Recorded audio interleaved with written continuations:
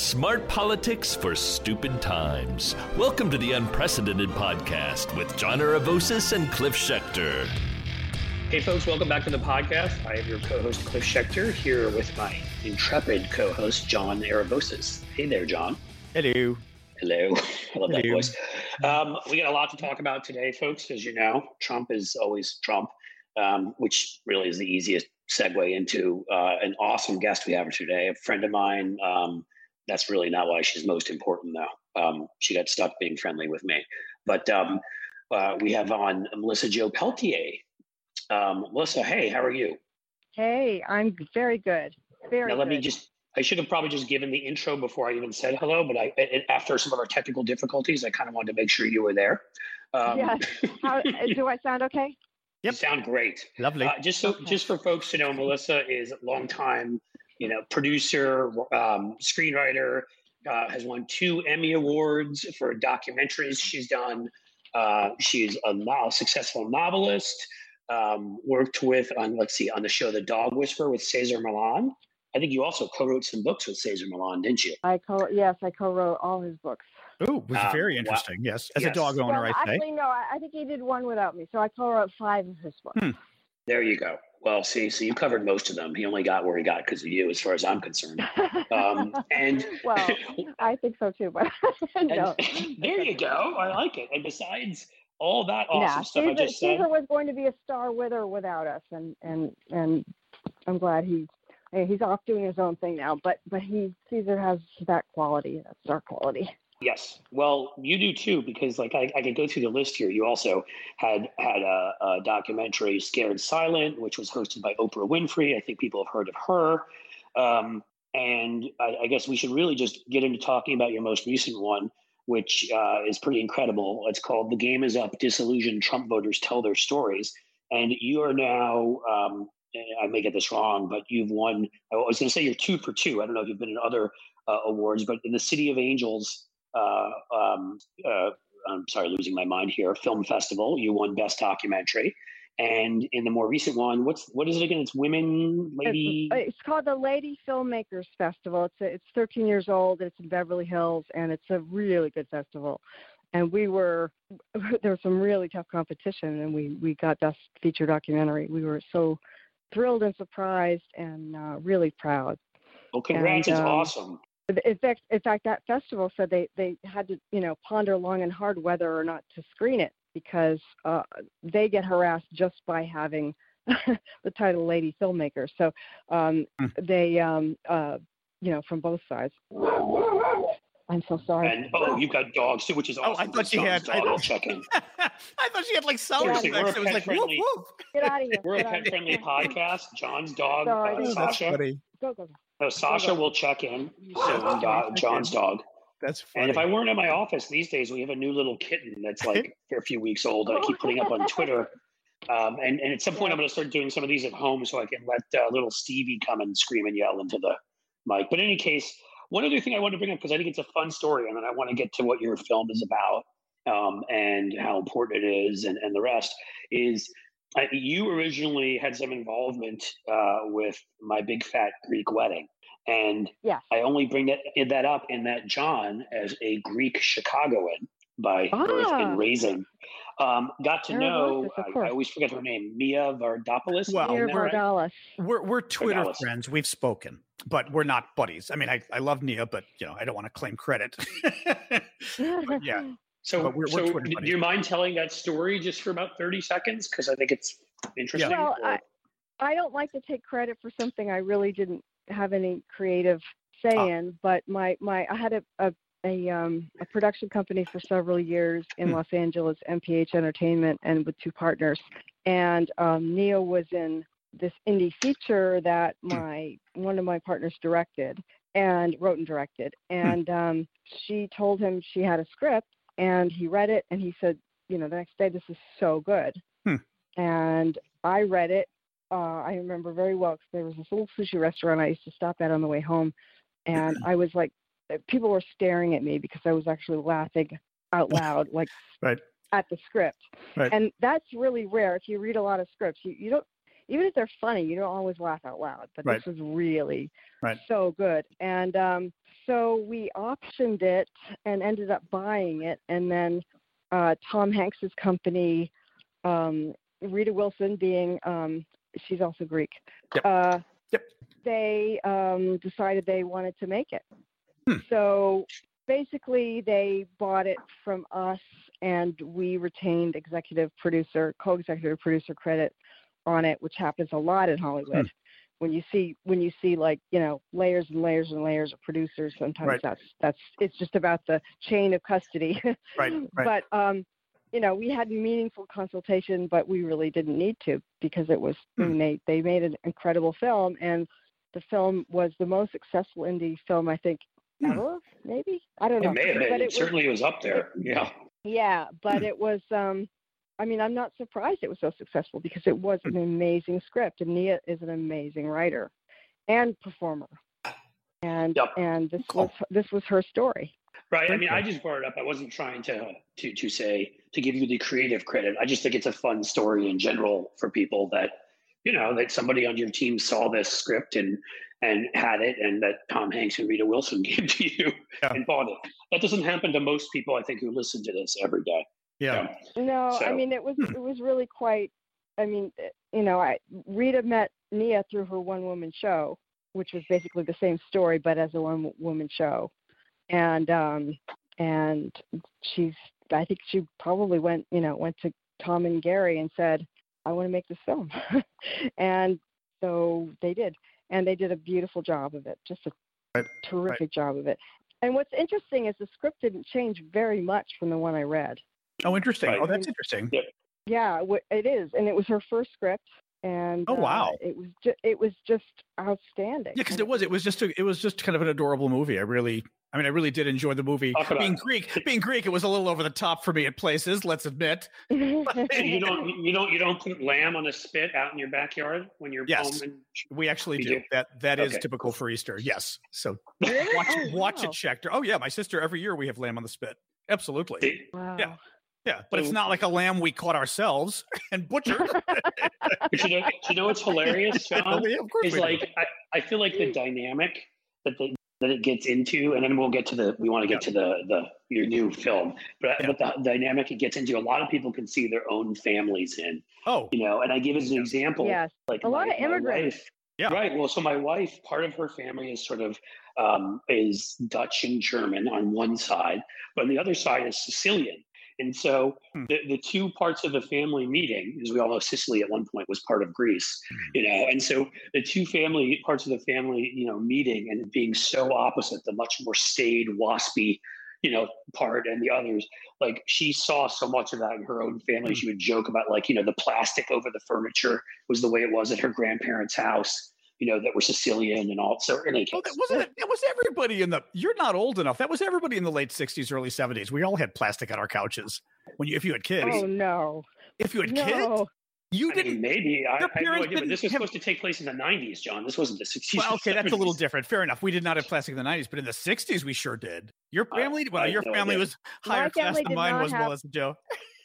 Well, have I ever mentioned to you what a carnivorous beast my mom is? She loves steak and burgers, right? We grew up on them. I've never seen her so happy when I sent her Omaha steaks and burgers for Christmas one year. Holidays around the corner, finding the perfect gift is tricky. Omaha Steaks makes it easy to send friends and family an unforgettable gift, guaranteed to be loved. Go to omahasteaks.com right now and enter Stephanie in the search bar to order the perfect gift package. For $99.99, you'll get 24 entrees, like the world-famous bacon wrap filet mignons, chicken breasts, sides, desserts, and so much more. When you use the code Stephanie, you'll also get an additional 8 Omaha Steaks burgers free with your order. We've all heard the reports about shortages and shipping delays, so don't wait. Order the perfect gift package today at omahasteaks.com. You'll get 8 free burgers when you enter the code Stephanie. Achieve gifting greatness with Omaha Steaks. Incredible flavor, incredible value, and 100% guaranteed. That's omahasteaks.com. The keyword is Stephanie, omahasteaks.com. No, my family did not. I think my mother, because her father was like a white glove kind of guy, and she grew up in Claremont, New Hampshire, with they didn't have plastic over the furniture. They had sheets.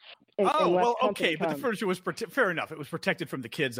But she was she took quite a rebellious attack from that, and she she did not have plastic on her furniture. We did not have covers on any of our furniture. And my dad grew up in an immigrant family, and they didn't have anything on their furniture. Wow. Irish and French Canadian. Oh, funny. Well, all right. Well, so let's move on to your film. Tell us about your film. Okay. Well, I had this idea way back in 2018 because on Twitter, my thought was that when Trump was elected, I mean, I really dreaded it, and I, mentally predicted pretty much everything that happened. Well, not everything. It was much worse than I predicted. Exactly. Us too, and we were pretty pessimistic. Yeah. Yeah, exactly. But and I had met him before, by the way, and done filmed him before. But I had this thought that the Republicans in Congress would, get fed up with him and just take care of him and just keep him in check. Right. I did not foresee the Republican Party becoming an authoritarian fascist party. I really felt that there were a lot of patriots in the Republican Congress. Right. I mean, I knew there were some, sleazeballs who would just go with the flow, but I really believed that. I believed there were a lot more John McCains than there were Mitch McConnells, and I was wrong. I was so wrong, and that I have to say that was really the most crushing thing because I'm a Democrat. I'm a liberal. I have a very progressive heart and a kind of a pragmatic brain. And I never hated Republicans, ever. I hated some of the stuff they did. But, I grew up, talking about growing up in the 60s and 70s, I grew up in a town that was a mix of Republican and Democrat, Massachusetts, which is a blue state. But, it was a town with some wealth in it, so there was some Republican leanings. And my friends up the street, my three little girls, their mom, who was a surgeon, who was very close, we were very close, we're in and out of each other's houses. She was a staunch Republican, and she was defending Nixon up to the last minute. And my mother was as far left as you can go. And the two of them used to argue all the time, but it wasn't hate. It was arguing what they believed. And we would have, my parents would have people over in the yard in the summer, and there'd be political discussions, but nobody dehumanized anyone else.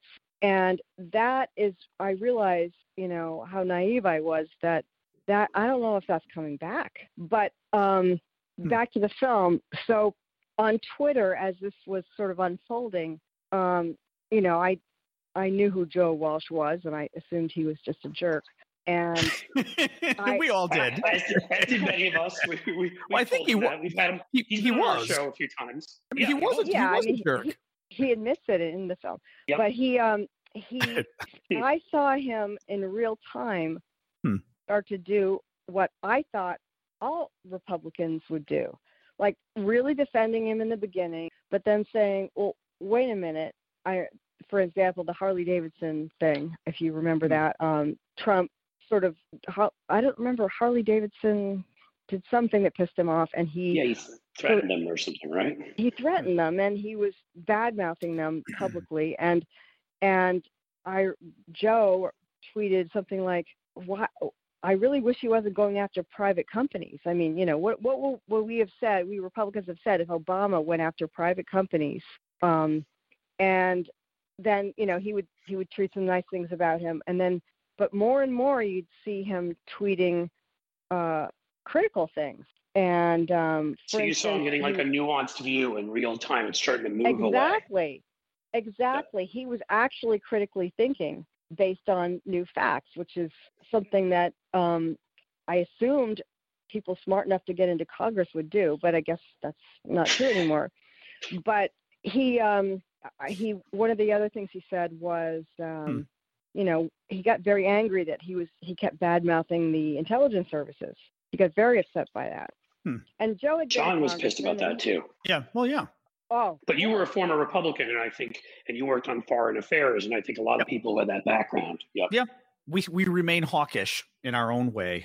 Yeah. I think. Yeah. Well, I understand, and I also have incredible respect for the intelligence services, and that made me very upset also. And who wants us to trash our intelligence services more than Putin? Right. But right.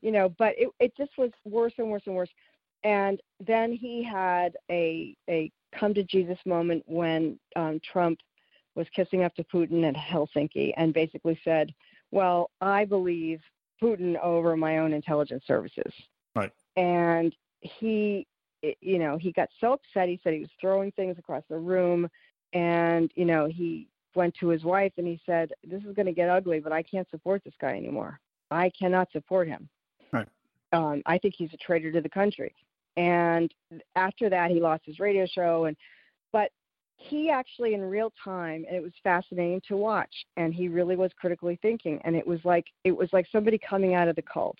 And so I started to think of it that way and I happened to have studied cults for many, many years for a writing project that I've been working on for many, many years and never finished. But I just got sort of obsessed with it and got way down the rabbit hole in the research. And I could just see so much cultic behavior in people that followed him and in fact, in Congress. And so I talked to a guy named Steve Hassan, who is a PhD. He also was, he left college to become a Moonie. And he went down, and he became a very high-ranking Moonie. But his parents and family got him. He was in a car accident, and they managed to get him in the hospital and convince him to recuperate at home. And when they did that, they brought in a cult. They don't call them deprogrammers now; they call them exit counselors. And what they do is they don't do that horrible, lock you in a room thing. What they do is they gradually bring you more and more information and ask a lot of questions. And he had a moment where it's called, I think it's called snapping, where suddenly he realized one lie, and then suddenly all the other lies became clear, and it was like a snap. And I think that's sort of what happened to Joe. You've been listening to a free excerpt of the Unprecedented podcast. To hear the rest of the show and hear all of our past shows and support our work as independent media, please go to patreon.com/unprecedentedpodcast and become a subscriber for as little as $5 a month. You can have all of our old episodes, see all of our Zoom interviews, and support the great work that we hope you think we're doing, promoting the democratic and liberal agenda. Thanks so much for joining us, folks. See you next episode.